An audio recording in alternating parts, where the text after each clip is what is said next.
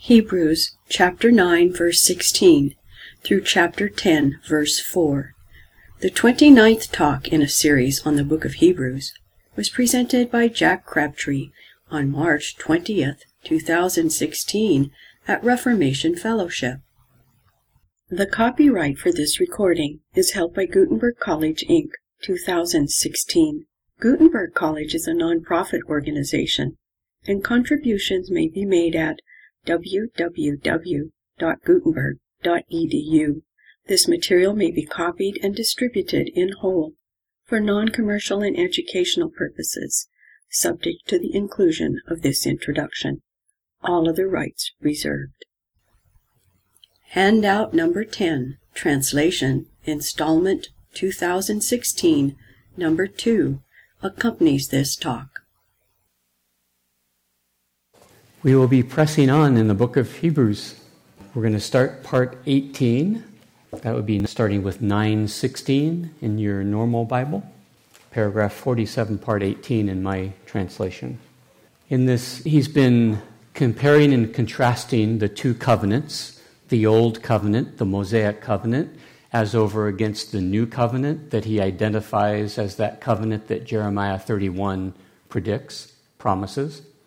He's been comparing those two covenants, and in particular, he's been comparing the basis for divine mercy that you would think exists in the Mosaic Covenant as over against the true and real and ultimate basis for divine mercy that exists in the New Covenant. And to say the same thing another way, he's comparing the way you deal with sin in your life under the two covenants. In the Mosaic Covenant, you offer up animal sacrifices that are prescribed by the Mosaic Covenant. In the New Covenant, you do something else, and we'll talk a little bit more about what that something else is before we're done today. When we get to part 18, this, I would argue, is the heart of his argument in a lot of ways, because remember the question that he's addressing. Is it appropriate? Is it valid? Is it plausible that God would send his Messiah into the world and have him die, have him be crucified by the Romans? Is that Messiah-like? Does that make any sense? That's what he has to answer. In this next part, paragraphs 47 and 48, he's going to make the case, the central, essential case that he has to make for why it was appropriate that the Messiah would die. So that's what we're going to look at today. Before I read my translation, though, let me read the New American Standard Translation, because I want you to notice how different my translation is.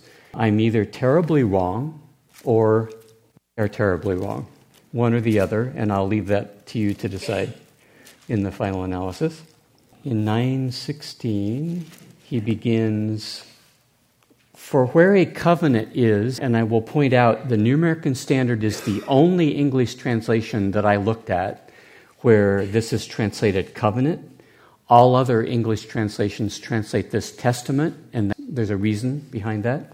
"For where a covenant or a testament is, there must of necessity be the death of the one who made it.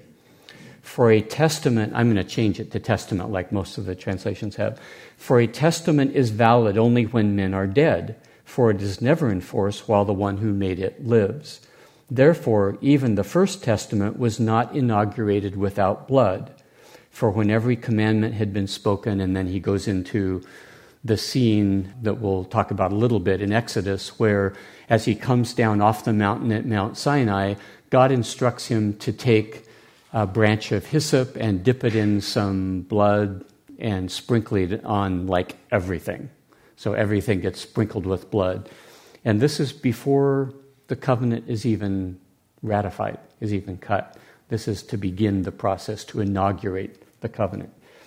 But the critical thing for my purposes right here, 16 and 17, "For where a testament is, there must of necessity be the death of the one who made it. For a testament is valid only when men are dead, for it is never in force while the one who made it lives. Therefore, even the first testament was not inaugurated without blood." It's impossible to read that translation, it seems to me. I can remember from way back in childhood reading that and thinking, oh, I see what he's saying. When you make a last will and testament, you make a last will and testament where the terms of the testament don't take effect until you've died. So there has to be a death in order for the terms of the testament to come into force and to apply. So there you go. I never quite knew where to go after that, so there you go. There are some things about that are odd. Wasn't God the one making the covenant? It wasn't Jesus making the covenant, whatever you understand that covenant to be, whatever the new covenant is. It's not Jesus making the covenant, it's God making the covenant. Well, if that argument is valid, that when you make a last will and testament, you have to die before it comes into force, then don't we have to wait for God to die before the covenant comes into force? That doesn't sound right. That doesn't sound like Paul would even dream of such a thing. But then, God, Jesus, same person, different names. No big deal. So if Jesus died, that's the one dying that makes this testament come into force. Totally incoherent, garbled. I don't understand it. I don't know how I could understand that. But that seems to be what the translators of our English Bible thought that Paul was saying. And I glanced at a couple of commentators, and that's what the commentators think Paul is saying here.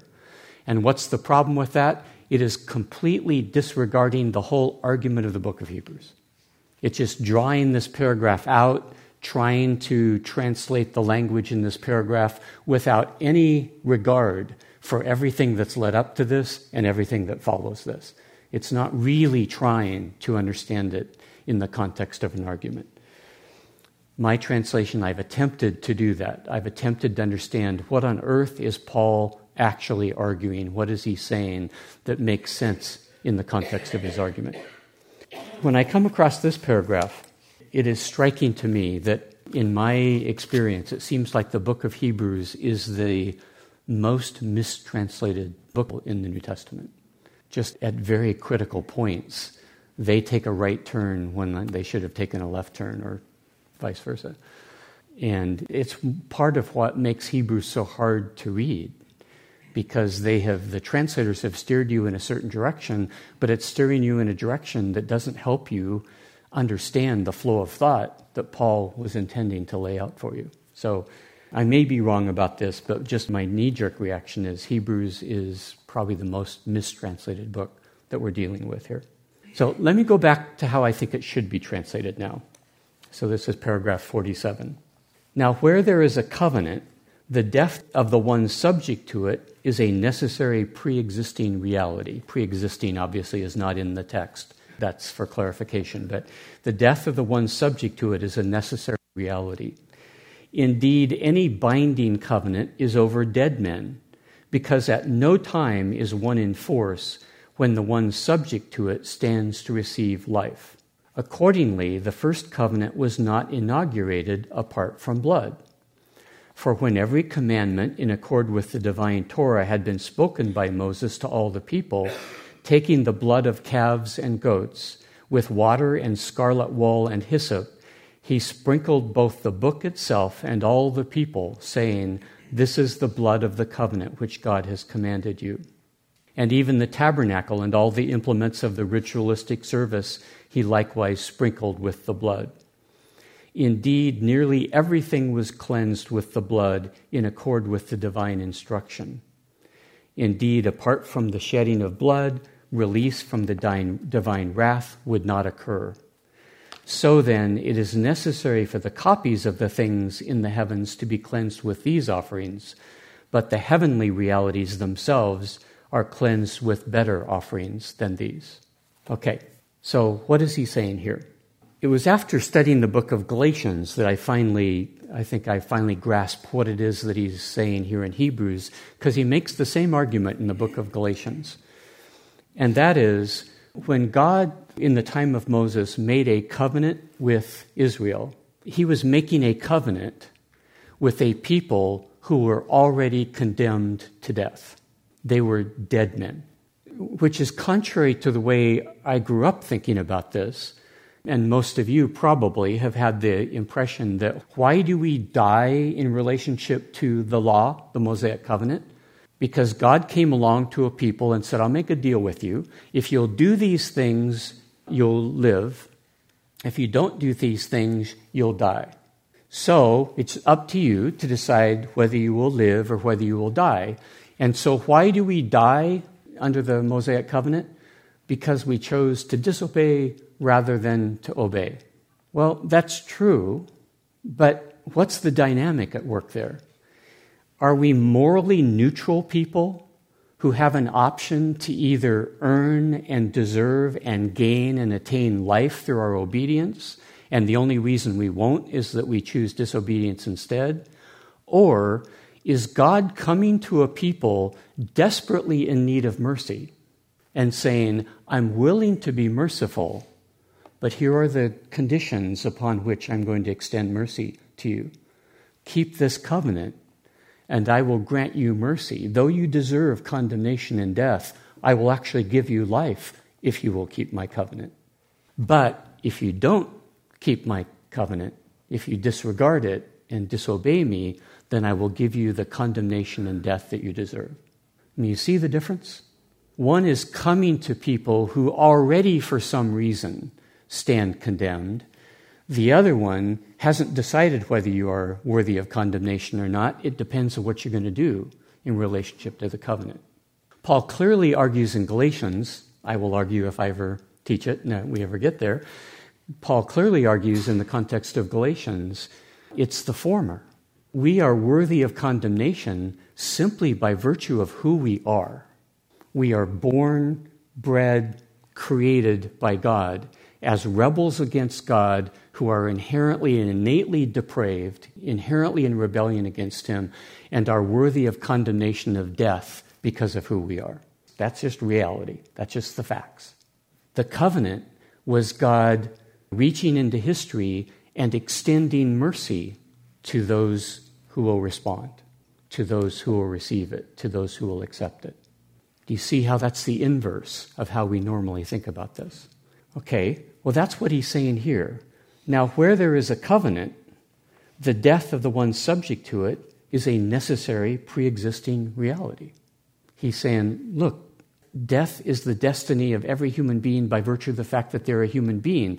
I don't care what covenant we're dealing with. When God extends himself to make a covenant with people, what kind of people is extending himself to make a covenant with?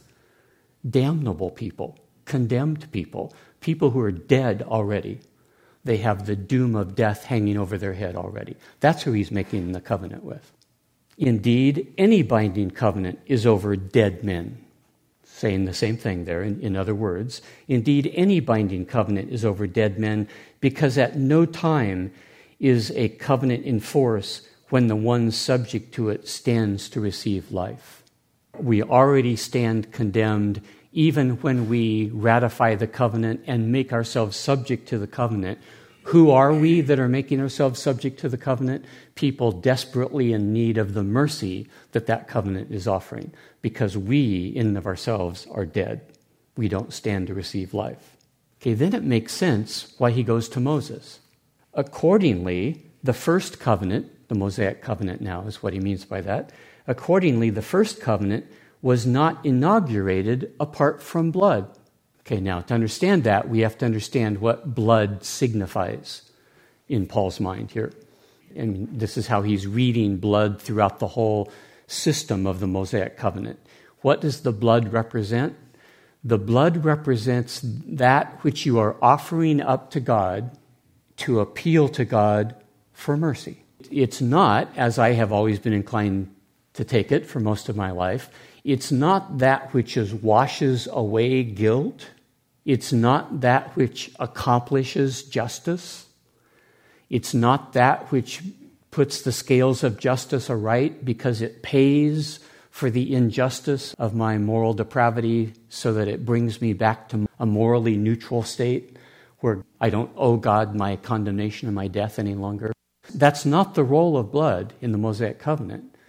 It's the high priest going to the mercy seat to offer God a gift in hopes that God will be delighted enough with the gift that God will decide to be merciful rather than just. That God will not give the worshiper what is his due, or the nation what is its due, but that he will give the worshiper or the nation the life and the prosperity and the blessing that they don't deserve instead, as an act of mercy. Well, accordingly, the first covenant was not inaugurated apart from blood. So you see what he's saying? Israel required mercy on God's part to even have a covenant established with them. So before, or in the same ceremony where Moses reads the law to them and instructs them in what it is that God is going to require them, as a part of the very same ceremony, he's saying, may you be forgiven, may you be forgiven, may you be forgiven, may you be forgiven, may you be forgiven. May everything we are and everything we touch may the taint of our own depravity that is on it be overlooked by you, God, as we enter into this covenant with you. I mean, that was the significance of the ceremony. Until I understood what Paul was saying here, the significance of that ceremony was lost on me. It never occurred to me that was an obvious, clear, unmistakable implication of what was happening there. These are not people who God's not sure yet whether or not they deserve blessing or cursing. We're going to have to find out. Let's give them a law and see what they do with it so we can find out. God is very clear what they deserve. They deserve to be smashed, destroyed, condemned. But he's going to overlook that fact that they are people who inherently are in need of destruction, and he's going to enter into a covenant relationship with them where some of them, if they will give him their heart, are going to receive mercy. And then all he does is he explains the Exodus account. For when every commandment in accord with the divine Torah had been spoken by Moses to all the people, taking the blood of calves and goats with water and scarlet wool and hyssop, he sprinkled both the book itself, that is the covenant, they were probably tablets, but the book itself and all the people, saying, this is the blood of the covenant which God has commanded you. And even the tabernacle and all the implements of the ritualistic service he likewise sprinkled with that blood. Indeed, nearly everything was cleansed with the blood in accord with the divine instruction. So this is what God told Moses to do. So he was drenching every part of their existence with mercy, the symbol of mercy, as they enter into this covenant. Indeed, apart from the shedding of blood, it's the flowing of blood. Apart from their blood being flowing, there would be no release from the divine wrath that could occur. If this is not on the basis of mercy, then there can't be a covenant at all. God has to withhold his wrath in order to even enter into covenant with them. So then, it is necessary for the copies of the things in the heavens to be cleansed with these offerings. But the heavenly realities themselves are cleansed with better offerings than these. Okay, so what is he saying? He's already made this distinction earlier in the argument, if you remember, between the heavenly tabernacle and the earthly tabernacle, the very presence of God in the heavenlies and what the priests do here in their service here on earth. He's made that distinction. It doesn't mean that there actually is a tabernacle or a temple in the heavens. He's not being literal. He's just playing with this metaphor. That what we do, what we act out as a ritual, as a part of the service of the temple or the tabernacle here on earth, there are realities that correspond to that. It's not religious, ritualistic realities that correspond to that. It's entirely different kind of realities that correspond to that. But there are corresponding realities. And we do need God's mercy. And it's going to come about as an appeal to God for mercy. And it's going to be granted to those who, what? Offer him what? Well, not animals, but a broken and contrite heart. That's the reality that corresponds to that kind of thing. The copies of the things in the heavens are just this parable, this living parable that is acted out in the tabernacle or the temple. Those are the copies of the things in the heavens. He said the copies of the things had to be cleansed with the blood of animals. Now, what does it mean for them to be cleansed? Well, what it means to be cleansed is God's going to overlook the fact that this tabernacle you built is a human artifact made by rebels against God out of all of their rebellion and in the midst of all their rebellion. God's going to overlook that. That is, he's going to consider that irrelevant and accept it as a place where he will meet you, as a place where he will do business with you. Well, why is that true? There's nothing objectively real about the tabernacle that doesn't make it unclean. It is objectively unclean in that all of the immorality of man is there and is involved in the making of the tabernacle. But God's going to ignore it. He's going to cleanse it.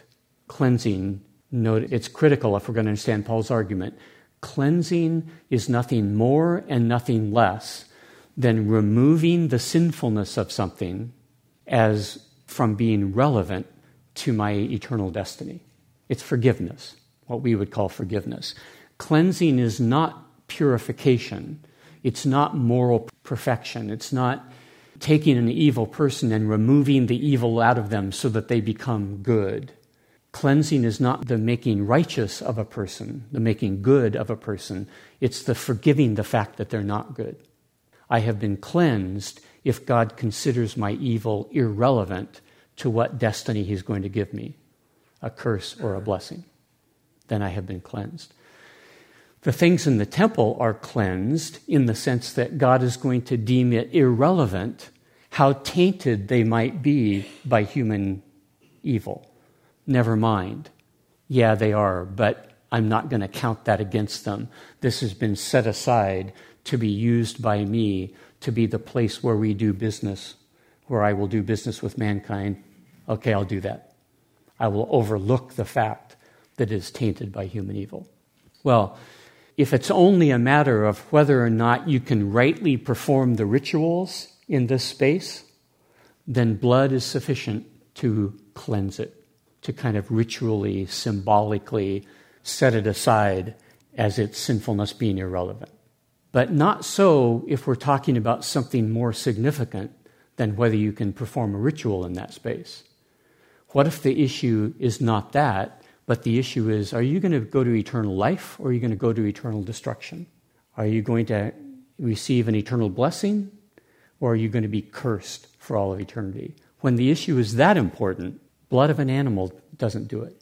That's not going to be determinative as to whether you've been cleansed or not. The heavenly realities, those are the realities that pertain to my permanent eternal destiny. The heavenly realities themselves are cleansed with better offerings than these, he says. Okay, questions, comments on that paragraph? So back to Moses sprinkling the book and everything with blood. He's saying that Moses comes down off the mountain and says, before you can get started discussing the covenant and telling you what God wants of you, we've got to clear the decks here. We've got to remove. It's a preliminary qualification that you don't even meet to even sit at the table. So what we're going to do is we're going to do this thing that says, for now, you're good enough to be here. Then he did it with all the elements of the law. I think it was the reverse order, if I recall. I think he read the elements of the law first, and then he ends it with this ceremony. And then that cleansed their temple so that they could engage in the law? Okay. It cleansed the people so that they can rightfully go into the tabernacle and do business with God, do the rituals.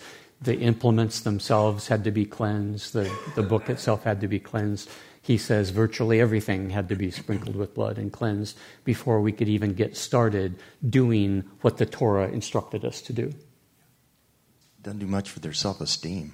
I mean, seriously. No. It's really, I'd be feeling like, why try? But I'm thinking about it's something I've got to accomplish, not it's something it's a place where God wants to put me, or a process God wants to put me through. And the trying is the whole point. Yeah, that's what's critical about understanding what he's saying here. The law never, ever, ever, in the Protestant tradition, we have a tendency to stress, it used to be the case that you made yourself worthy through your obedience to the law.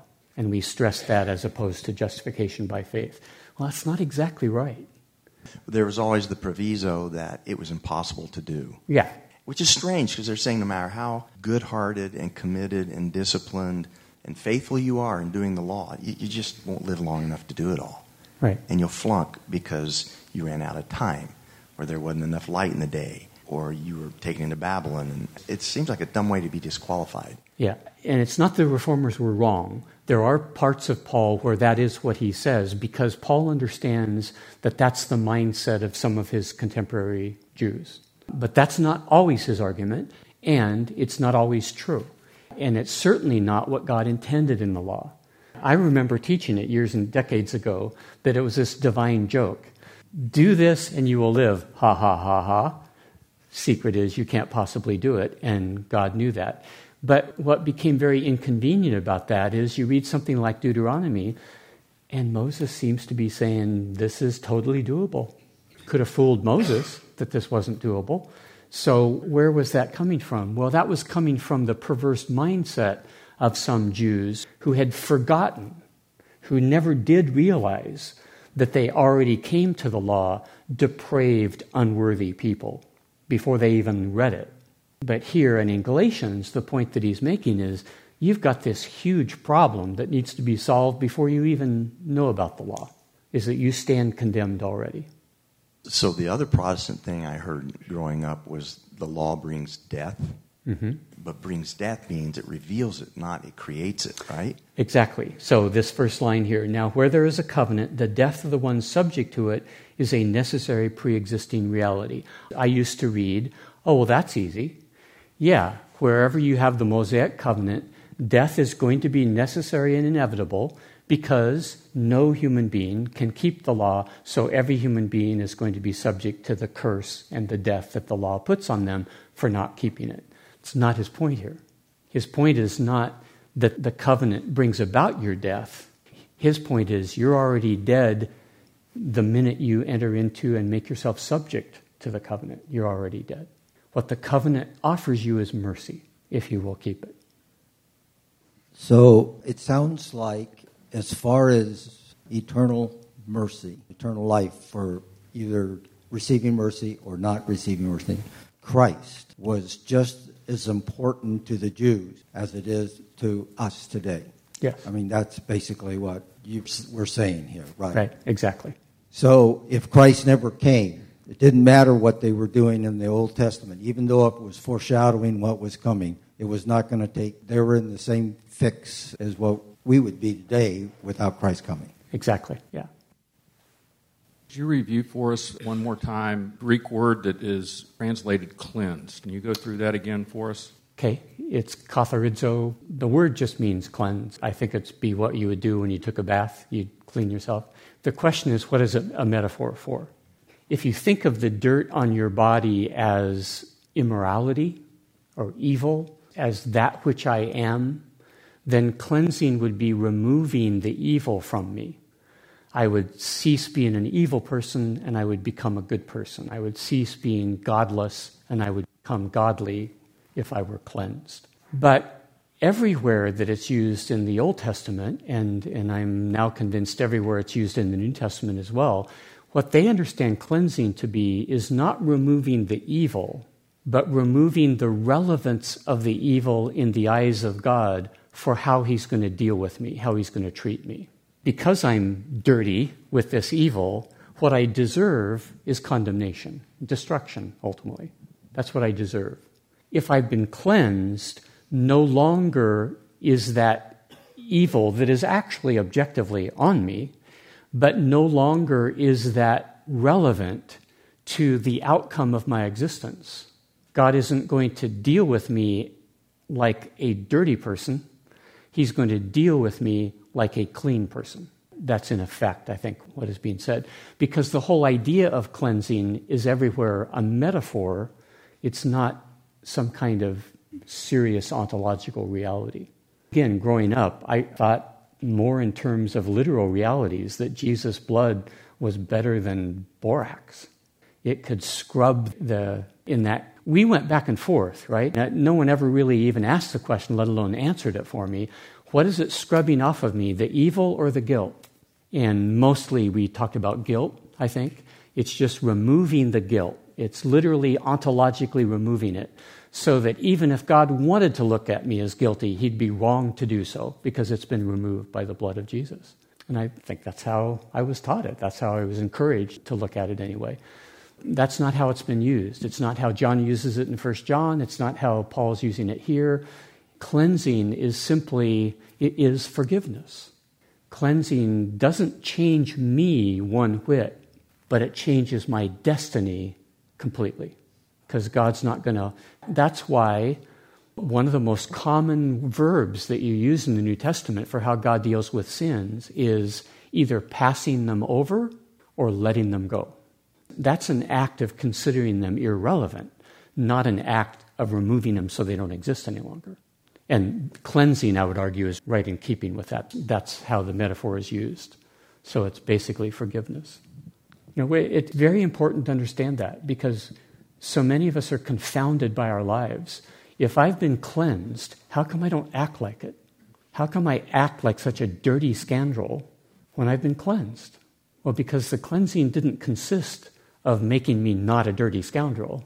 It consisted of forgiving me for being a dirty scoundrel and telling me that hunger in my heart for something better was going to be satisfied one day because God was going to be merciful to me, a dirty scoundrel. So I'm wondering if there isn't a giveaway that we've overlooked. In a New American, verse 22, he says, according to the law, italicized, all things are cleansed with blood, and without the shedding of blood, there is no forgiveness. Now, that sounds like he's talking out both. It sounds like we should have figured out that if things are cleansed, why is there need for forgiveness? But he says, without the shedding of blood, there is no forgiveness. Okay. Exactly. It seems like, but if there's shedding of blood, we shouldn't need forgiveness. That's right. If it is cleansing us in the sense that we are inclined to take it. Yeah, exactly. Should we have noticed that before? Probably. Yeah, we should have. But I went for years not noticing that. I wrestled for a long time over what is cleansing? Is it forgiveness or is it sanctification? Is it making us holy? Is it making us righteous? And it's only by getting enough passages under the belt where in each and every case I realize he's talking about forgiveness here. Well, but what about those other ones? Well, I don't know. But I've gone to enough passages now where it seems like every time he uses that metaphor, it's always forgiveness. Okay, I'm a little confused because going back to Moses and his sprinkling of everything to cleanse it, and that means forgiveness of all of that stuff, if they keep the law. No, I don't think... Up? Because it appears, what I'm thinking, okay, let me think what I'm saying what I'm thinking, is it sounds like they sort of start off cleansed, but then they have to keep the law to be forgiven. Well, you have to keep in mind a very important distinction right from the beginning with the Mosaic Covenant. There's being clean and there's being clean. One way of being clean is for it to be okay for you to set foot in the tabernacle and to bring your lamb and to have the priest take your lamb and do his thing with it and so on. You are a Jew in good standing such that you are allowed to participate in the religious life of Israel. Well, you can't do that if you're not clean. If you happen to trip over a dead body on the way in, you better not go into the tabernacle because you're unclean until you have been cleaned again, right? So it's what we call ritual purification. That is, with respect to whether or not you can participate in the rituals, you can be clean. Is being clean in that sense make you morally forgiven such that you're a child of Abraham and you're going to enter into eternal life? No way. Not necessarily. You can be clean ritually to the end of your life and go straight to hell and not collect $200 if there were a hell. But clean in the sense that Paul is interested in the book of Hebrews is the other kind of clean. The clean where my sin, my moral guilt, my moral depravity is not going to be held against me by God. He's not going to give me what I deserve for that. He's going to grant me life instead. That's a different clean. But in relationship to what is going on in the Old Testament and in the covenant there, it still seems that as though they have to try to do something. Yeah, they're supposed to keep the covenant. The covenant, which they couldn't. No, they could. They could. And yeah. Did they? I guess I'm See, just what we have to understand... The way I was taught, too, is that they couldn't keep the covenant. Well, when Paul says they couldn't, what Paul is getting at is they couldn't be good people. And the standard held up by the covenant for you and me is that we be truly good, that we be truly godly people. Can any human being do that? No. In that sense, no human being can keep the covenant. But if you go back to Deuteronomy, if you go back to Exodus, if you go back to the institution of the Mosaic covenant, was God requiring people to be perfectly godly and perfectly righteous? No. If you caught yourself not being good, then you need to take an animal to the temple and give it to the priest for an offering to appeal to God for mercy. If you did that, you kept the covenant. You honored God, you honored God's covenant, and you honored God who made the covenant with you by respecting him enough to do what he instructed you to do when you didn't live up to the moral standard that God was asking you to live up to in the law. But that would count as keeping the covenant when you did that. See what I'm saying? Sort of. So in that sense, the covenant was fully capable of being kept if you weren't hard-hearted, in rebellion, one who would disregard God and didn't have any intention of honoring him. Then, of course, you didn't. Why offer an offering? I don't really care. But the one who did offer an offering would be the one who had a heart who wanted to do what God instructed me to do. I've got a question that you may not know the answer for, but you keep on mentioning the tools in the book got cleansed along with the people. I'm wondering why the objects needed to be cleansed, because I don't see them as having morality. Yeah, I don't know for sure. The only thing I can think would be who made those? The goldsmiths and the metalsmiths and the people who dealt with the fabric. And who were they? They were rebels, depraved, evil, wicked human beings. And so everything about what we are offering up to God is an extension of who we are, and who we are deserves condemnation and destruction. So I think a way of kind of rubbing our nose in that and highlighting the fact that we are so depraved is even the stuff we made to give to God is tainted by the fact that it came from us. Something like that. Okay, should we go on? Paragraph 48, this would be 924 in your normal Bible. Now, the Messiah does not enter into handmade sacred precincts, copies of the true ones. Rather, he enters into the heavenly realm itself, now to appear before the face of God on our behalf. And it is not in order to offer himself many times, just as the high priest enters the sacred precincts year after year with blood belonging to another, for then it would be necessary for him to suffer many times from the foundation of this sacrificial system. But now, at a particular point in time, at the completion of the ages, he presents himself to take away sin in view of his offering or sacrifice. Indeed, inasmuch as it is in store for men to die at a certain point in time, and after this is judgment, so indeed the Messiah died at a certain point in time, having been offered up to bear the sins of the many. He will be seen a second time by those who, separated from their sin, eagerly await him for their salvation. Okay, so every covenant begins with mercy, the appeal to God for mercy in order to even enter into the covenant. So what do we have with the new covenant? The Messiah does not enter into handmade sacred precincts, copies of the true ones, that same metaphor that he's been playing with several times before. Rather, he enters into the heavenly realm itself, now to appear before the face of God on our behalf. So as our high priest, all the way back to Melchizedek and Psalm 110, as our high priest, he enters into the very presence of God to appear in the presence of God on our behalf. And on our behalf, how? To appeal to God for mercy for us. And it is not in order to offer himself many times, and then he contrasts that with the high priest under the Mosaic covenant, just as the high priest in the Mosaic covenant enters the sacred precincts year after year after year, with blood belonging to another. So the high priest in the Mosaic covenant comes with the blood of the bull, and each year, every year on the Day of Atonement, enters into the very presence of God in the Holy of Holies, year after year after year. Not his own blood, and he keeps repeating it annually.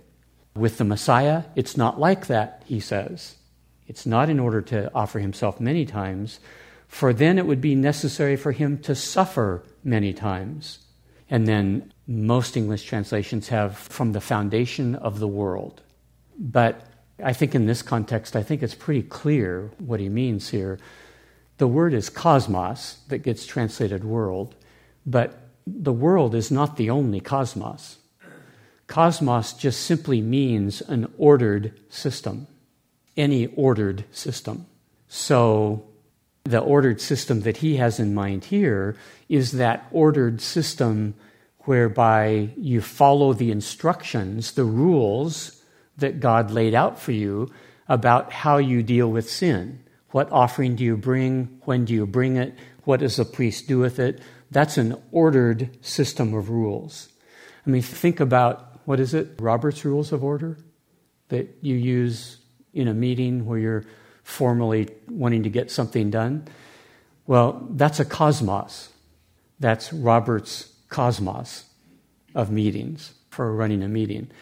The same rules that would dictate how you are to conduct business formally in a meeting, you have comparable rules that define how you are supposed to offer up offerings to God in the temple, how, where, who, and so on and so forth.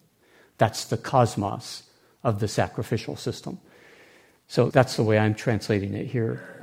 For then it would be necessary for him to suffer many times from the foundation of this cosmos that is attached to the new covenant. You had one cosmos for the old covenant, the Mosaic covenant. Now you have a brand new cosmos for the new covenant. But if there was a direct analogy between what the high priest did under the old cosmos of the old covenant and what Jesus does under the new cosmos of the new covenant, he'd have to be crucified annually, right? But Paul is making a reductio ad absurdum argument, but obviously that's absurd. Obviously that ain't going to happen. Obviously that didn't happen. So they're not the same in that regard. They're different in that sense. Rather, now, at a particular point in time, at the completion of the ages, he, and I don't know quite how to translate this, it's literally something like he became manifest to take away sin in view of his sacrifice. So what he's saying is, instead of there being an annual suffering of Jesus, of the Messiah, at one point, at a particular time in history, the Messiah was sent into history to become visible as a visible actor, player in history. And to what end? What was his purpose? To take away sin in view of the sacrifice that he made. The sacrifice is the sacrifice of his own life by voluntarily going to the cross. So that's how this priest functioned. At the right particular point that God had assigned in history, he came into the world and made himself manifest, and he went to the cross. He went to his death, much to the chagrin of everybody around him. And I would argue this is what Paul calls the secret hidden from past ages and generations. The fact that when the Messiah came, initially, he would be coming to die. That was just completely lost on the Jews who had studied the prophets over the millennia. That was completely lost on them. It's not that it wasn't there, but it was there in a manner that was cryptic enough and fragmented enough and piecemeal enough that it was easy to miss it. It was easy to misunderstand the picture of what it would look like with the Messiah being sent and coming into the world. The fact that he would come twice, once to die, and then much later come in victory and conquest to conquer all the enemies of God and subdue them and subject them and establish his kingdom, that was completely missing in their perspective. And Paul says that's because it was the secret that was hidden from past ages and generations. Well, that's what he's saying here. That's how he functioned as a high priest at that particular point in time. At the completion of the ages, he became manifest to take away sin in view of his sacrifice. Okay, again, take away sin is another metaphor. It's exactly like cleansing.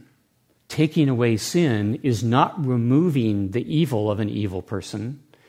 It's removing it as being relevant in how God is going to deal with you. Very much like the scapegoat in Israel. The high priest laid his hands on the goat. One of them they sacrificed, the other one they led out into the wilderness and let it go. What was that symbolizing? As I think it's in Isaiah, he talks about your sins being made as far as the east is from the west. It doesn't make them go away, but it's removing them from my consideration if I'm God. If I'm God, if the sins are taken away, they have been removed from my consideration. I'm not going to take them into account. I'm not going to consider them relevant. Well, they've been taken away then. So that's why Jesus came into the world the first time, to die and to provide the basis upon which your and my sins would be taken away, rendered irrelevant to God. Indeed, inasmuch as it is in store for men to die at a certain point in time, and after this is judgment, so indeed the Messiah died at a certain point in time, having been offered up to bear the sins of the many. I think the many is a technical term for Paul. He uses it in Romans, he uses it here. The many is basically a phrase that is used to describe the elect, who he considers to be the elect. He came to bear the sins of the many. He will be seen a second time by those who, separated from their sin, eagerly await him for their salvation. So yes, he came into the world and he died, but he's going to be seen a second time. In the interim, he was raised again from the dead, and he is going to come back a second time, and that's when we will experience our salvation. So he's linking salvation to the return of Jesus. Notice that it's going to be salvation from those who are separated from their sin. Again, cleansing, taken away, separated from your sin. Separated in what sense? Not that the sin no longer exists, but it's no longer being counted against you. It has been rendered, again, irrelevant to how God is going to look at you. And then the other thing that's characteristic of these people who are going to be saved is they are eagerly awaiting him for their salvation. So, yes, the first time he came and he got himself killed, and then he just kind of split on us in a rather dramatic fashion. He split on us, but we are awaiting the day when he will return, when he will come again. And we, because of our faith in him, because we are trusting in him, are separated from our sin, and our hearts are eagerly longing for the salvation that he brings. We are exactly those people that he's coming back to save. Questions or comments on that? Nothing? Okay. One more paragraph, quickly. Now, speaking with reference to the same offerings that they bring perpetually, year after year, since the covenant has but a shadow of the good things to come, not the exact same likeness to those events, it is never at any time or in no way able to render teleos those who draw near. Now, I've already looked at this a couple of times as we've gone through here, because this is as an explicit a statement as could be about how Paul looks at the relationship between the tabernacle and the temple on the one hand and the salvation that comes in Jesus. They are but a shadow of the good things to come, not the exact same likeness to those events. So he's not making the distinction between a likeness and a reality. He's making the distinction between a shadow and a likeness. You with me? You know, if you cast a shadow of this podium on the wall, there's a difference between the podium and the shadow. But if I take a picture of the podium, there's also a difference between the podium and a picture. This ain't the podium, this is a picture of it. That's not the podium, that's a shadow of it. But his point is not to make a distinction between the reality and these things, but the shadow and the picture.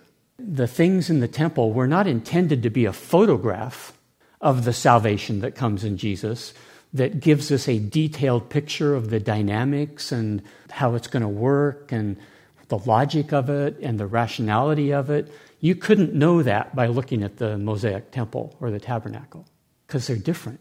It's like looking at a shadow when you look at those.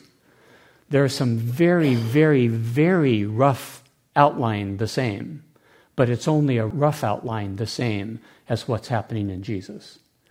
What's happening in Jesus is a completely different gig than what was happening in the tabernacle under Moses. Anticipating it, and this is reflective of the fact that there's some reality out there that has some correspondence to what we're doing here, but I can't see that by looking at this any more than you could see a podium by looking at its shadow. Follow? So I think that's the distinction he's making. Since the covenant has but a shadow of the good things to come, not the exact same image or likeness of those events, it is in no way able to render teleos those who draw near.